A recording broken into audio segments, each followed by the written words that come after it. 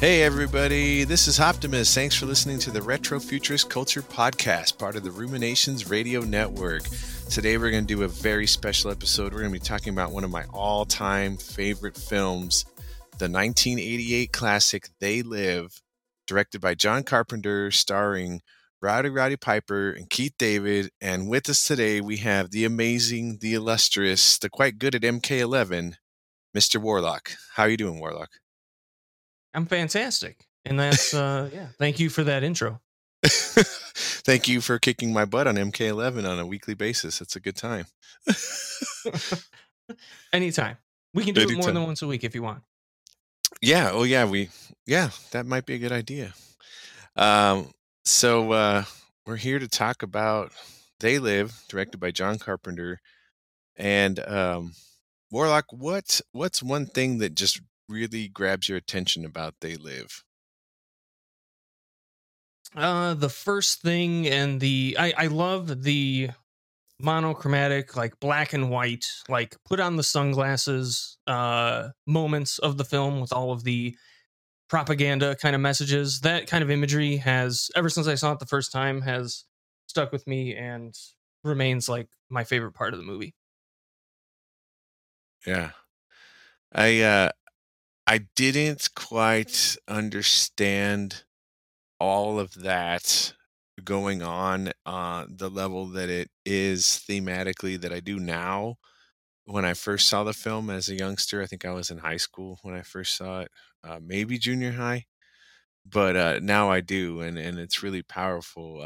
I think one of my favorite bits is the first line after the main character, who's played by Roddy Piper, Nada, comes in and he's got a shotgun in hand.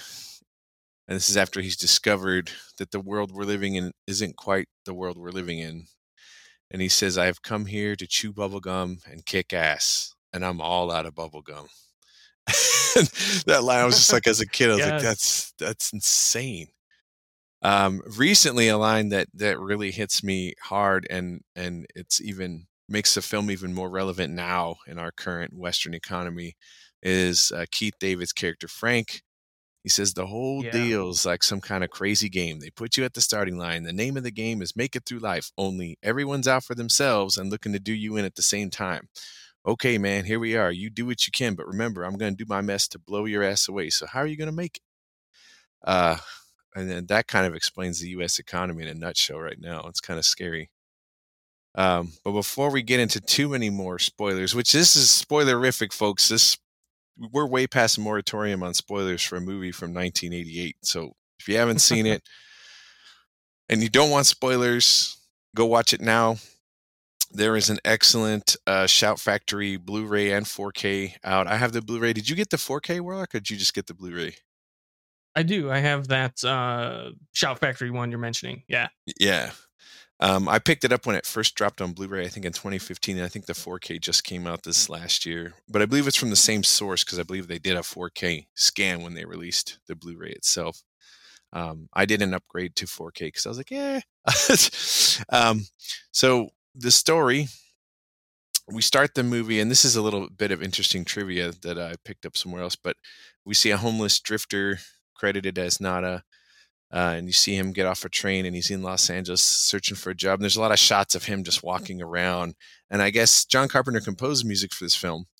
One of the interesting things is he composed it after the film was done, and he had put it together, and he's watching it without music. And he composed the bass line to Roddy Piper's walking strut of his character, that doom, doom, doom, doom.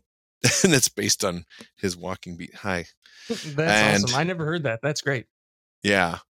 He finds employment at a construction site after he's turned down at a job hunting site. And he runs into a guy, Frank, that's played by Keith David, who offers him that he can stay at a shanty town named Justiceville, which is quite a metaphor we'll get into later. And at night, they're just hanging out and they're watching TV, and there's like a hacker that takes over the television broadcasts, telling them that there are people that are trying to take over our world and keeping us in a dreamlike state, keeping us asleep. We need to shut off this signal. Nada notices across the street there's quite a commotion, he follows Gilbert, who's another one of the main characters, and the preacher into a nearby church, and they're having a meeting, including the hacker that he just saw on the TV. And he sees scientific equipment, cardboard boxes. They need some strong people to help them. Nada hears him saying, and he's discovered by the blind preacher, and then he runs out. And later that night, the cops show up. There's a helicopter, and the cops show up, and Nada's pretty sure he knows what's going on, and they assault Justiceville. And it's kind of a pre-Rodney King kind of. It's almost like he predicted it. These cops are like beating the crap out of that preacher guy, and Nada escapes, and he goes back the next day and finds one of the boxes from the church, and it has a pair of sunglasses in it, or it's a box full of sunglasses. He takes one pair with him, and he hides the rest in a trash can. And this is like what you were talking about earlier. He puts on the sunglasses, and he sees the ground for a second. He takes them off. He puts them back on. He looks up, and suddenly he can see the world. He can see these subliminal messages that are brainwashing everybody. And it's like a very stark black and white world. And the messages say, obey. And when he looks at certain people, they don't look like humans. They are some type of alien with a skull-like face. And then this is one of my favorite scenes. He goes into a supermarket or like a corner store, and there's a woman, and she runs into him. She says, "Oh, excuse me," and she's kind of like a hoity-toity, snotty woman. And he looks at her, and he says, "You look like your head found the cheese dip in 1957." She says, "What?" And he takes off the glasses, and he looks at another one. He's like, "You're fine." I put the glasses on. I look at her, formaldehyde face. It's just one of those lines that just like kills me. And then the woman rats him out with her. She's wearing like a watch. It's like a Dick Tracy thing, or even like an Apple Watch nowadays. But she says, "I have one that can see," and she rats him out. And he gets confronted by cops. In the confrontation, he kills them. He kills the cops because they're both of these creatures that he can see with the glasses. He takes their shotgun, and that's where he goes into the bank. Says, "I've come here to chew bubblegum and kick ass. I'm all out of bubblegum." He only shoots the aliens with the shotgun, and he escapes into a parking garage. And this is where we meet another one of the main characters of the story, Holly Thompson. He holds her at gunpoint, and she drives him away in her BMW to her house. She works for Cable 54. He tries to get her to put on the glasses. She won't do it. He's kind of disoriented from wearing the glasses. It kind of gives him a headache. She uses that to her advantage, and she takes a large glass bottle, possibly of wine, hits him over the head, knocks him out a window, and he slides down. And this is up in the Hollywood Hills of California. The next day after he's woken up, he returns to the alley where he hid the sunglasses, and he tries to find Frank to show him. And Frank says, "You're crazy." And Nada tells him to put on the glasses. And Frank wants nothing to do with him. And this is one of the pivotal points in the movie where they get into this amazingly long and violent 6-minute brawl between Yeah, I think it's close to 7. Nada and Frank, and it's quite the street fight. It has aspects of wrestling, boxing, just like brawling. It's probably the closest to a real fight you've seen. Although some of those moves in a real fight would probably hurt so bad you wouldn't get back up. For sure. Finally, Nada gets Frank to put on the glasses, and Frank can see. And now obviously he believes. And he's like, "How long have they been here?" And Nada's like, "I don't know." And another great line, after the fight and they beat each other up, Frank goes and they rent a hotel room, and Frank's like, "Where are they from?" And Nada says, "Well, they're not from Cleveland." I don't know why these one lines in that movie are just so great.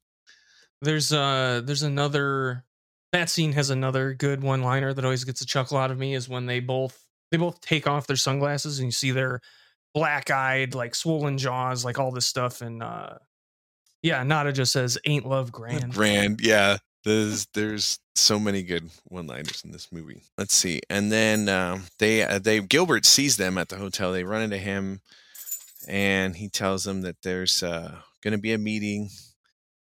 They go and to the meeting place, and there's a guy with a shotgun outside, and he's like, "Hey, friends, there's something new going down." He points to his eyes, and they come in, and there's a woman who was from the Justiceville soup kitchen, and she gives them contact lenses that they can wear, and she says it's easier on your eyes. It doesn't disturb you as much. And the aliens have been using the Earth and global warming to make the planet like their own, depleting Earth's resources, and they're bribing humans to sell out their own kind and promoting them to positions of power. And then Holly shows up in the meeting, and because they're trying to figure out where's this signal coming from.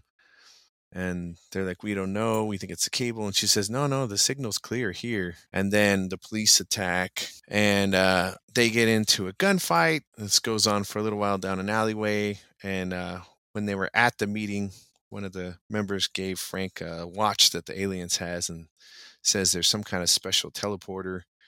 During the gunfight, Frank kind of triggers that thing and it opens a hole in the ground. They jump down in it and they end up in a secret like subtunnel system of the city that leads them back to Cable 54. Most of the resistance is killed except for Nada and Frank, and they decide to take on these aliens by themselves. That they're going to finish what everybody started. And they're rampaging through the broadcast center, and they run into one of the homeless from the beginning of the movie who's sold everybody out, and he's taken them on a tour.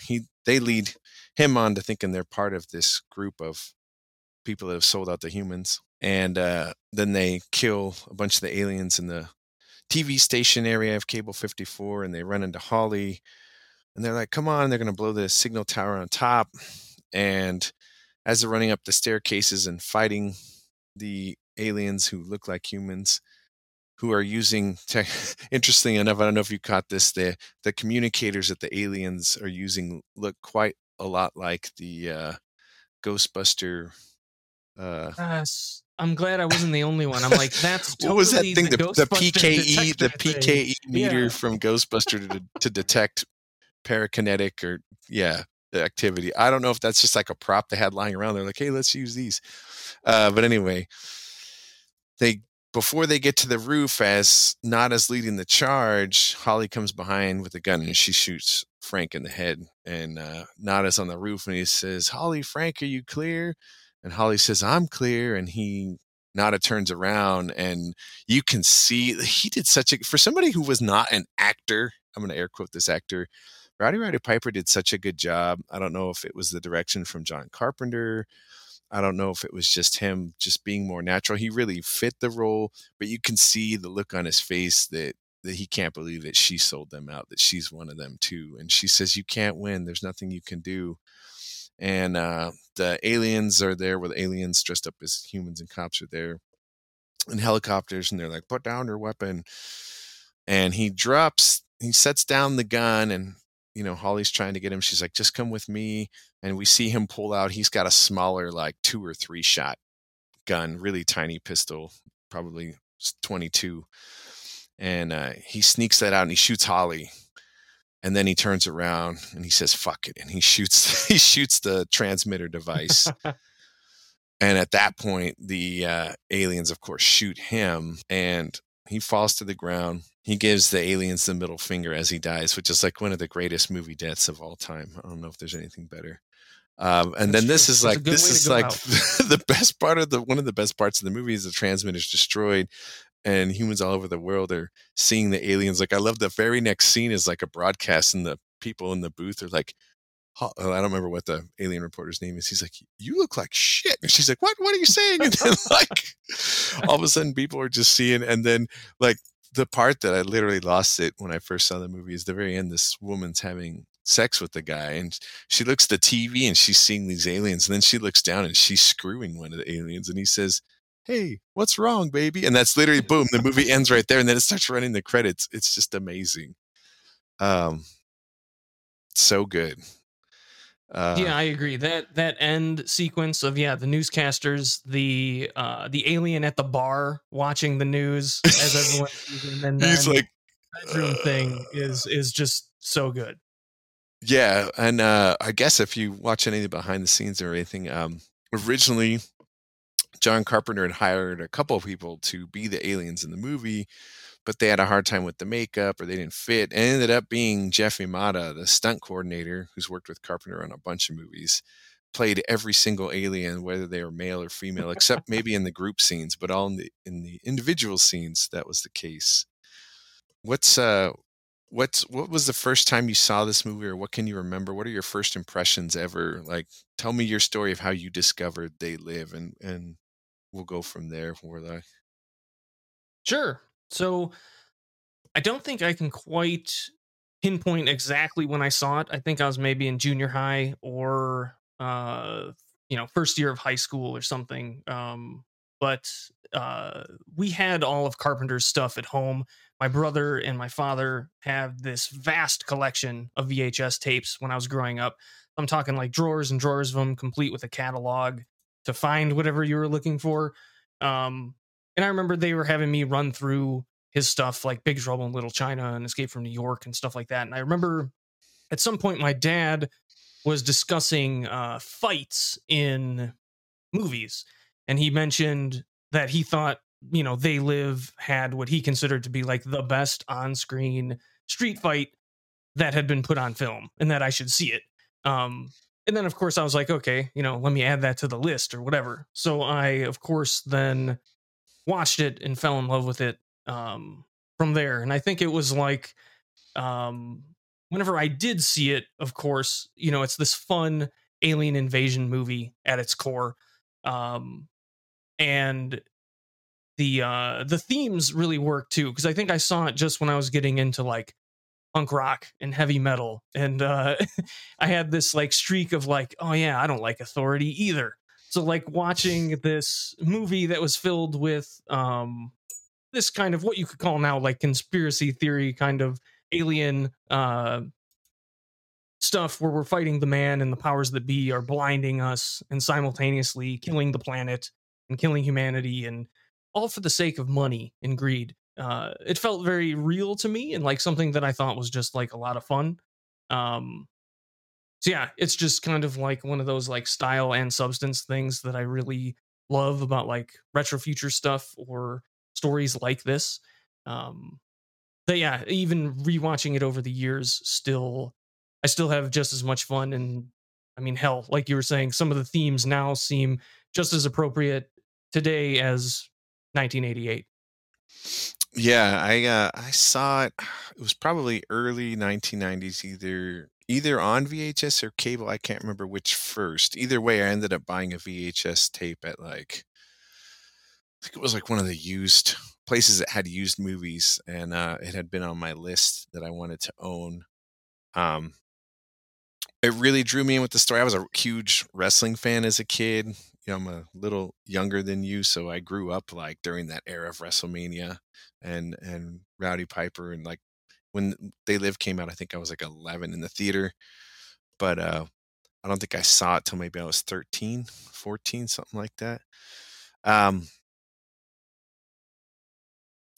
when I first saw the movie, just something about the story drew me in, about these aliens taking over the world. I didn't understand the metaphor at the time, but just the simple plot kept me going, and I thought the story was great. The fight scene was just, when you're a kid, just like, holy cow, it's like the craziest fight I've ever seen. Yes.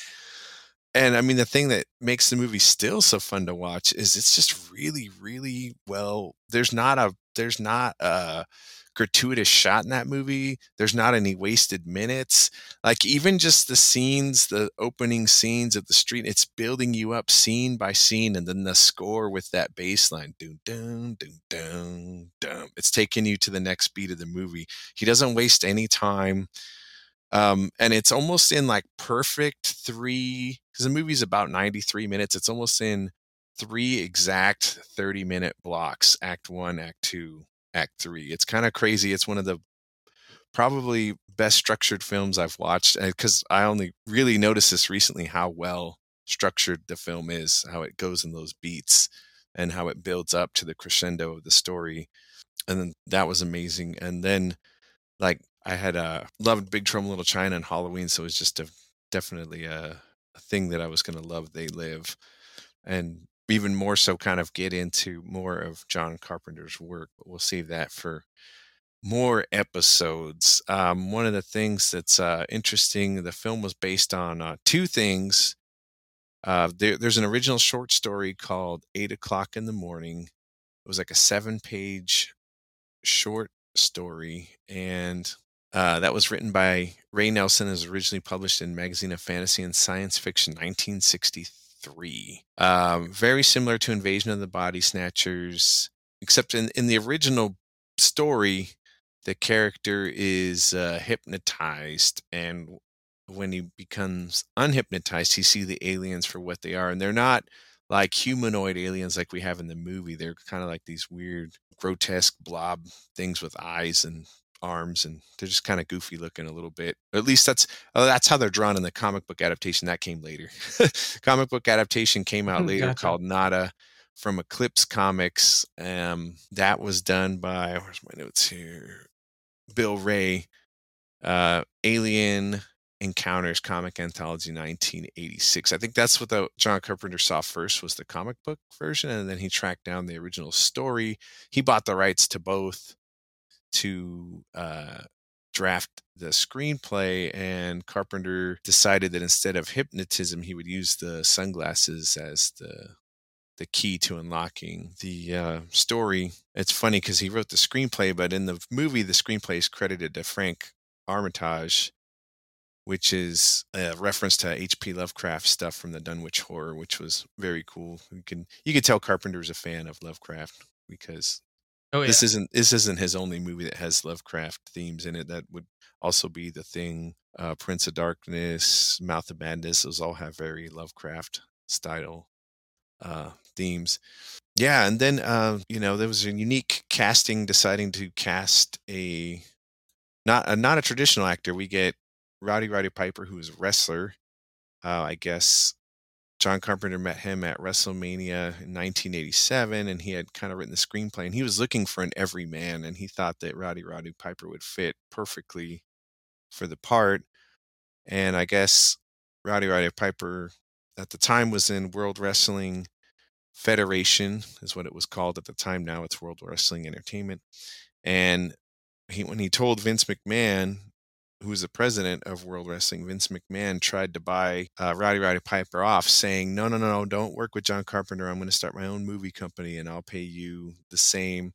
Well, Roddy Piper couldn't turn down working with John Carpenter, because John Carpenter had, a reputation as a great filmmaker. So he did.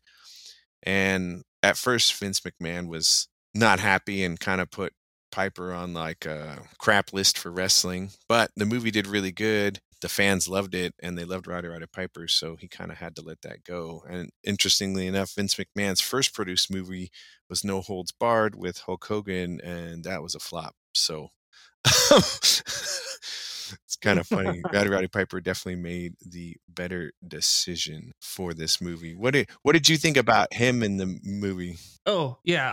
I just wanted to chime in. Does Isn't that a weird parallel to They Live, kind of, anyway? Like, this person's gonna do something that goes against the grain, and it's like, let me just offer you some money to not do it. Yeah, there you go. Yeah, trying to buy him off. Yeah. But as far as, yeah, Roddy Piper's performance, I think it is good, like, for what it is. Like you're saying, like, there's a few, for someone who wasn't like yeah, like classical actor or whatever. Although, the wrestling guys and gals, they're acting their ass off They're all the right. time. They are actors Um, for sure. yeah. But I think, yeah, you see it, like, he does a really good job doing a lot of nonverbal stuff too, like the scenes when the police raid happens at the like the homeless town, kind of shanty town thing, Hmm. when he's walking around in that initial scene where he first puts on the glasses and all the kind of emotive stuff he's doing there. At the end, you say, like you said, with the betrayal and stuff, like, and at the same time, he's able to kind of flex that pro wrestler kind of stuff with the one liners and some of the other stuff. Like, I think all of it just kind of mixes really well to make that character come alive, to service the film, which I think is really great. Right. And then you have Keith David as Frank, and this is his second time working with John Carpenter. His first time was in The Thing, and Although as much as I liked him in The Thing, I feel like his character in They Live is like the backbone of the movie. He's such a voice. Like he's the other voice. It's like, man, don't mess with that. Don't do this. And then when he's woken up, he's like, how do we stop these people? Like, and he's just he Yeah. plays a good yin to Roddy Piper's character, not as Yang, um, for the first half of the movie. And they pair really well together. And I guess for the fight scenes, like basically Keith David helped Rowdy with acting, and Roddy Piper helped Keith David with the fight scenes. Although Keith David had been a trained boxer before, he had never done like movie fight work, so it was a good pairing, I think, overall. And then we have Meg Foster as Holly Thompson, and that woman's eyes are like the most beautiful and also the most like piercing eyes in film. Like she's been in a few Yeah. movies, and when you see her eyes, you're like, man, how do you like that? She's almost got, they're blue, but they're almost like too bright. Like there's a color in them that you're just like, wow. Like, and the contrast of that with her visual motif in the movie is pretty striking. Um, and she plays it really cool for the most of the movie. And then at the end, when the betrayal happens, you're like, oh my gosh, I can't believe I didn't see that coming. You know what I mean? Yeah, for sure. The other character, the other actor that's really kind of interesting is George Buck Flower. He's the drifter guy that's like, see, when I first saw Yes. you, I knew you boys were gonna be friends with me, and and he's got a great quote. What's wrong with having it good for a change? Now they're going to let us have it good. If we just help them, they're going to leave us alone. Let us make some money. You can have a little taste of that good life too. Now I know you want it. Hell, everybody does.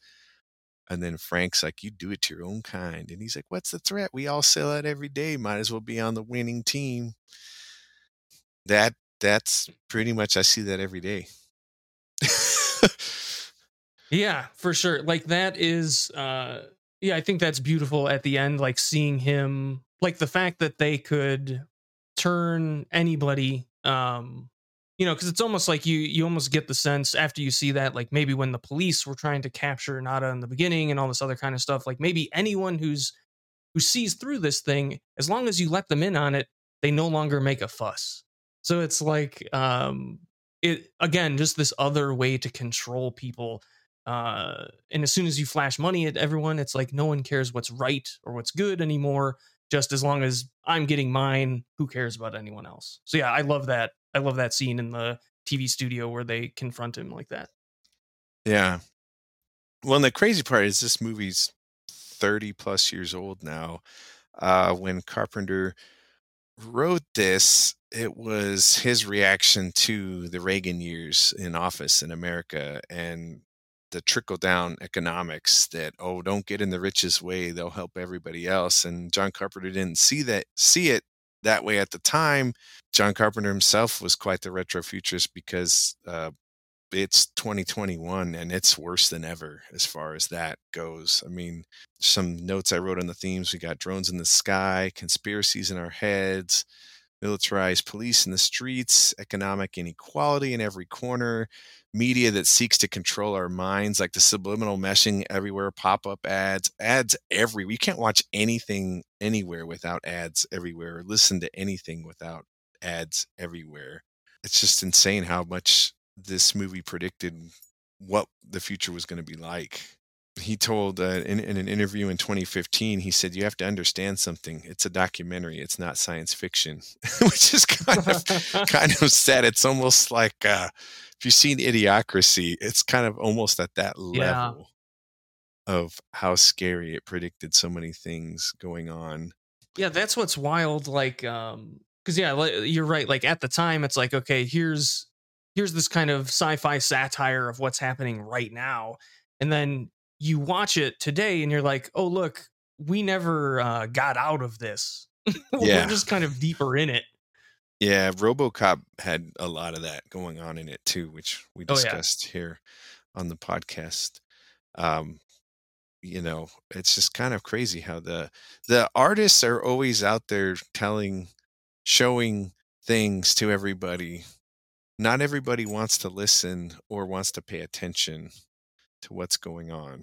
What are your What do you have any other favorite quotes or lines from the movie that just always put a smile on your face, or that you use maybe not in day-to-day life, but every once in a while somebody says something and you think of a quote from They Live? Yeah, for sure. Of course, it has to go. The bubblegum quote, like you presented earlier, of course, is great. Um, let's see. The other one is I always loved after Nada walks the streets, seeing all these signs, and he goes into that grocery store. And before he has the confrontation with the woman who bumps into him, he sees the news broadcast like for what it is. So he Oh sees man, yeah, it's such a the great part. the guy is you know an alien, and that there's even the backdrop in the studio says obey in really big stark letters and stuff. Um, and he he he looks terrified as he's walking around the streets, and then here's where he kind of breaks down. Like, you see this mental breakdown. He laughs and he says, it figures it would be something like this. And Yeah. like, that line to me I love, because it sets forth of like, over time, and especially like rewatching it now, like, uh you've got this kind of admittance to, like, things are really terrible for a lot of people. So it only makes sense that alien overlords are responsible, because it's too horrifying to think that we actually do this to each other. Is like how I take it now. But I No, love that that's line. yeah, Uh, 100%, and that hurts.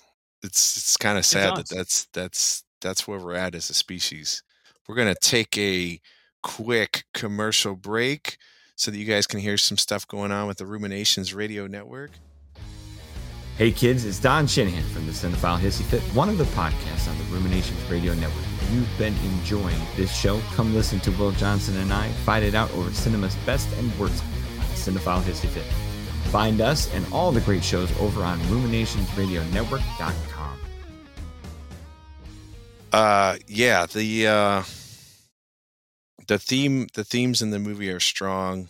Let's talk about, like, visually, what are the striking things besides you were talking earlier about the black and white contrast scenes when they're taking on and off the sunglasses. One of the things that I love, Carpenter fell in love with on his second movie. He discovered Panavision, anamorphic 35, and that's basically how he shoots everything. And it has a very particular look, and just the way he frames his shots. We never get a bunch of crazy jump cuts. We get a couple insert cuts when they're having the gunfights, and I think that's only just to speed up the process of showing the guy, maybe not showing so much violence on screen, right? And I think that's what they did that Yeah, for at the yeah, for time. sure. But I actually think that makes it more visually interesting than if he actually showed them mowing all those guys down. That would actually get boring and repetitive.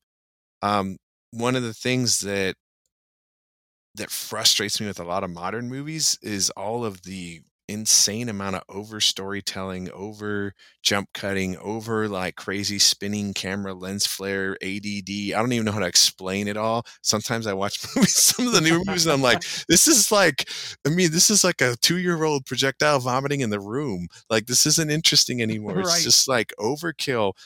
Carpenter is like a master of the subtle buildup of the shots. He uses the nice pan. I mean, he went to film school at the height of film school, USC. Like, when he went to film school, he got to learn from like people like Hitchcock came and did lectures, Orson Welles. Like, it's kind of crazy to listen to the people he got to learn from. Howard Hawks. He's definitely a huge Howard Hawks fan. You can tell by how he sets up his shots and everything. So I think it's just really interesting how visually he puts the story together, and he does the cuts, and he never rushes the viewer, and he never rushes the story. As I said, like, the pacing of the film and the shots are really well done. And especially this movie, I think they said it cost like 3 or 4 million to make this movie in 1988. And its first weekend it made 20 million. He did more with that 4 million, even if you adjust for inflation, than most Hollywood directors now could probably do. I don't know if anybody could make it like the way he did. He was really creative with some of his ideas to get those shots, like the underground alien Stronghold is actually underground municipal city connection in Los Angeles. Like that's actually under the city there that connects a bunch of the city buildings. So they had some creative ways of doing that that you just don't see a lot in movies. Are there any impressive shots or any particular scenes that visually really impress you? Yeah, like I said, I love the transition sunglasses stuff, but I also do think there's a scene that I think has really cool lighting when they escape the police raid and he like rescues the young kid and they kind of hide out in this Mm-hmm. vacant Yeah, and that. house and Yeah. they've got Nada like looking through like boarded up slats and like the lights from the police and the street lights and stuff are kind of coming through.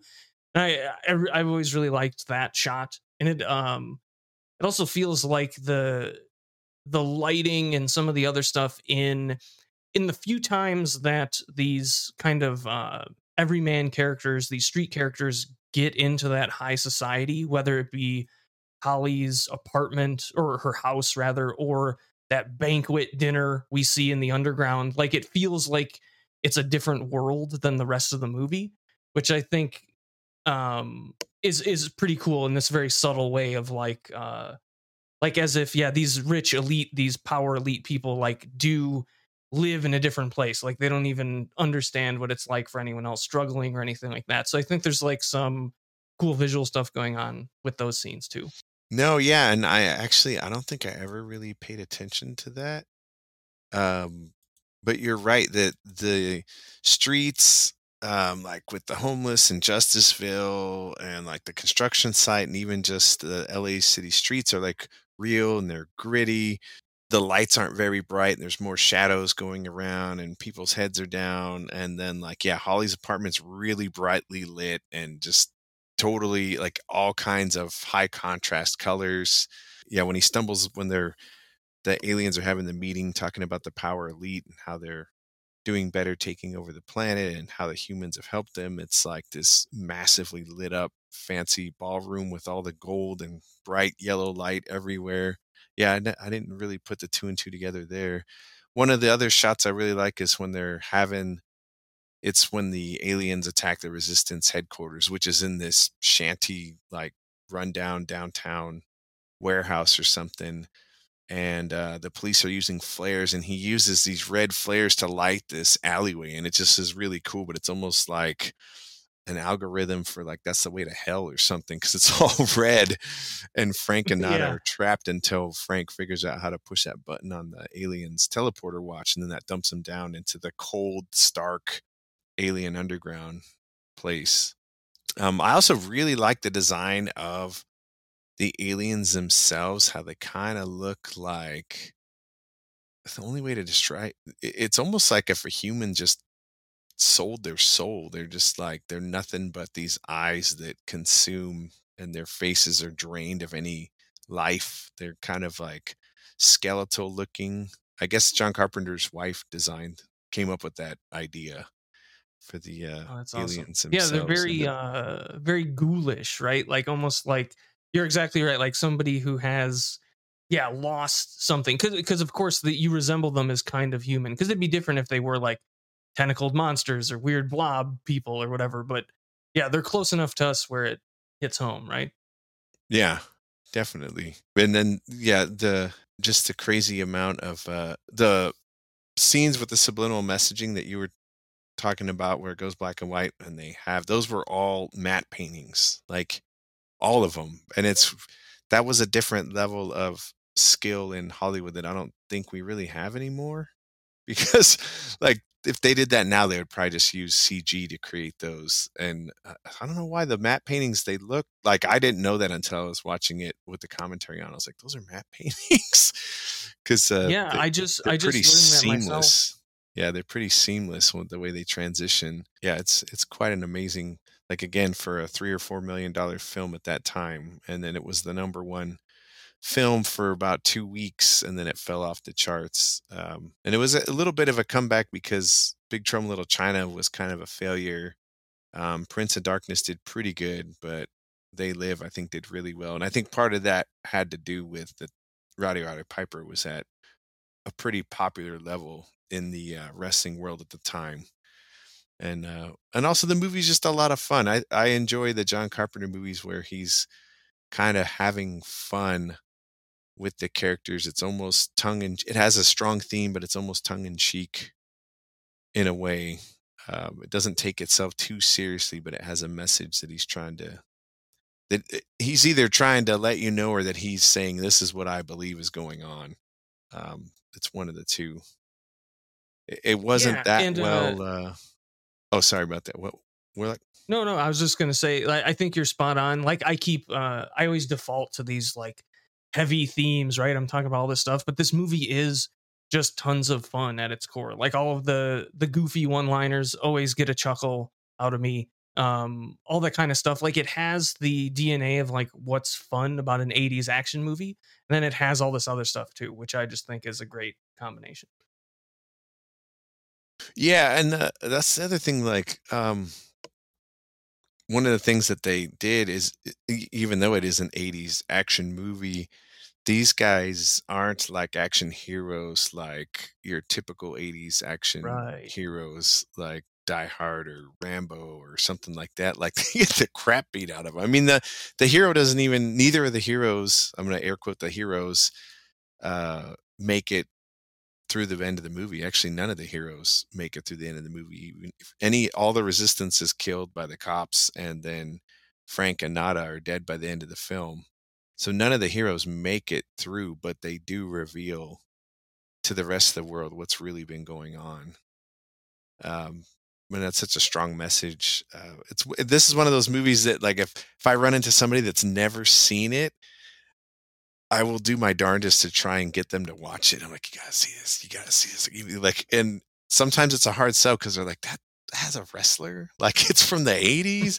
What are you talking about? Like, I don't know. Have you ever talked somebody into watching it or shown it to them and they just have no interest?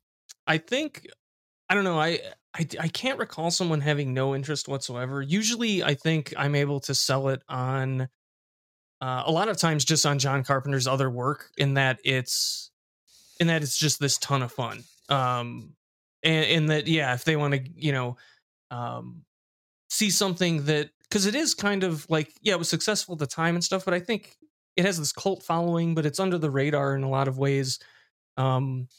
At the same time too, because I've certainly run into people who have no idea what it is or have never heard of it. But yeah, I'm usually like, you need to watch this immediately. Mm-hmm. All right. And then, yeah, I think, growing up, your dad and your older brother probably got you into Carpenter. With me, I grew up in the era where Carpenter was making, like, Halloween was a huge hit. I was too little to watch that at release, but I think Big Trouble in Little China might be the first John Carpenter movie, or maybe Christine. What year did Christine come out? Was that 80? Was that after I don't know. Big Trouble in Little China? No, I think it was before Big Trouble in Little China. But my mom was a huge Stephen King fan, so I might have seen Christine. 83. That might have been the first John Carpenter movie that I saw, and then followed by Big Trouble in Little China. And then, I would go back and forth. And anytime I saw a movie at the store or on cable TV, if I was, so back in the day, you're flipping through cable channels and you would see the movie. Sometimes I'd wait to see through the opening credits to see who directed it. If I saw John Carpenter, I would just park my butt down and watch it. And it was usually a good time. And it was because of things like They Live, Big Trouble in Little China, The Thing. After I saw that, and then I went back and watched some of the older films. But They Live, I feel like, has such a good message in it about not being obsessed with who's on top, like consumerism, that like more people need to be aware of it. And there was talk of them doing a remake of it. And I'm like, yeah, the only way I could see it working is if they almost do. This is one of the movies where I'd almost want a shot for shot remake, but just setting it in now times or something. I don't think that if they change too much of it, it's not going to work. I think that's part of what makes it work. What about the music? John Carpenter scores most of his movies. And like I was saying earlier, he got the initial riff by watching Rowdy Roddy Piper's Walk, and it's kind of more of a bluesy score than he normally does. Like, he's always been composing electronically, right? And then this one, as the electronic instruments have gotten better, he's improved the technique, but this one is more of a blues-based riff, and he's even got like almost like a little harmonica in there too. What'd you think about the Yeah. score? I love this one. I'm a huge fan of Carpenter's scores. And yeah, this one I agree with you 100%. Like that kind of bluesy angle I think works really well for the main characters he's got going on and things like that. And yeah, just a quick kind of side note. I was lucky enough to see Carpenter in concert in 2016, in which he was playing all of his like the main themes of movie stuff and some original stuff. But when they did the main theme from They Live, they all stopped, put on sunglasses, and then continued the song. That's awesome. That is awesome. It's so funny because that was my next question I was gonna ask you. I remembered you mentioning you got to see the tour, and I was gonna ask you how that went. I wish I could have seen it, but what are some of the highlights from when you saw the live? It was him and his son and his godson, right? He's got like a whole little like family troupe and some other people playing with him. Yeah, exactly. And they did. It was pretty cool. They played at Thalia Hall, which is this tiny venue in the city of Chicago. So we went there. We did. They were doing interviews before and after the show for I think there's a very limited release of a Blu-ray, actually, that you can track down of some of the performances. But it was cool. They did all the main theme songs from basically his whole career. During the songs, they had a big like projector screen with like highlight reels of that movie. And he also did some of the original stuff that he's written since then. He's done like 3 albums over the last like 5 or 6 years. But the big thing that felt really good about seeing Carpenter in concert was how much fun he appeared to be having. Like, like being almost like the front man of this band. You could just kind of tell the energy of the room from him and his son and everybody else was just like they were having tons of fun up there doing this, which kind of translated throughout the whole show. So yeah, it was a great time. Probably one of the coolest shows I've ever been to. Oh, that's awesome. Yeah. Hopefully, maybe he's getting up there in years, but maybe he does something like that again. I will definitely try to go see it.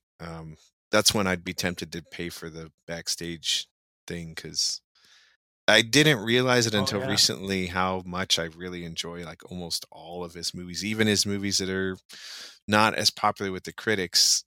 I find fascinating with certain bits, not all of them, and we'll get into some of those later, but he's like such a craftsman, but not like popular, not well known. He doesn't stand out, but there's a certain aspect to his movies that I just gravitate towards, and especially They Live. The message of They Live really just hits hard. And some like you, when I first saw it, and as I rewatched it through high school, I went through some bad times. I became quite the rebel. I was against the system. That was like my theme, that movie. That was my message. Like that was all I was against for a long time. And it stayed with me all this time. I remember when the Blu-ray finally came out, because I had it on VHS and then I bought it on DVD, and I went to one of the local places that sells Blu-rays and DVDs and CDs and whatnot, and it was the day that They Live came out on Blu-ray. I didn't even know because I had kind of just not been paying attention, and I saw it new release, and I freaked out and grabbed it right there. I was like, oh my God, I went home, watched it right away. That was in 2015. Yeah, it's one of my all-time favorites. Cool, man. Well, you got any other memories about They Live that you want to share? No, I mean, just that, yeah, I think anybody who hasn't seen it, if they've somehow made it through the spoilers, I would still watch it. Like, it's still, if you haven't seen it in forever, watch it again. Like, the themes are on point still for today, and it's still just a lot of fun if you want a sci-fi kind of action movie too. So yeah, agreed. And one of the things that I've noticed is with a lot of his movies, he never runs the movie too long. the story is tight and to the point, and the pacing solid. There's not any wasted moments. You don't feel like, because there's been some modern movies I watched recently where I was like, dude, there's like 45 minutes of slow-mo shots you could have taken the fuck out of this movie. There's none of that in this movie. There's not any wasted shots in this movie. Like, you will never feel like, oh, that didn't shot need to be there. No, every shot in this movie is there for a reason. And it all leads up to that third act, and it just really works well. And that's almost all of his movies are that way, I feel like. But out of them, I feel like They Live has one of the tightest paced films without any waste in it.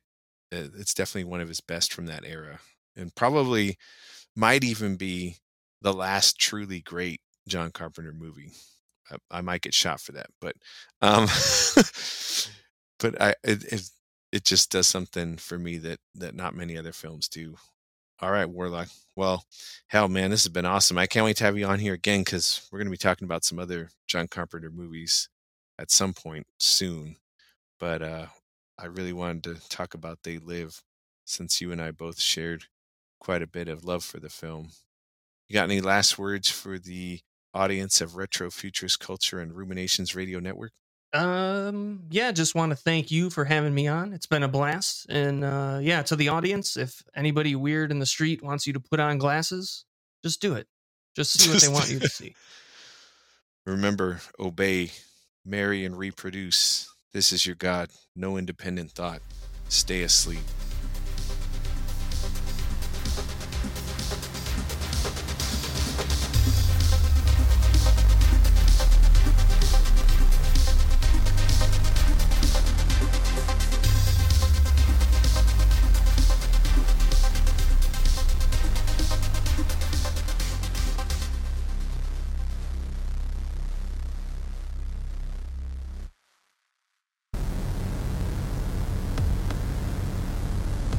The year is 2043.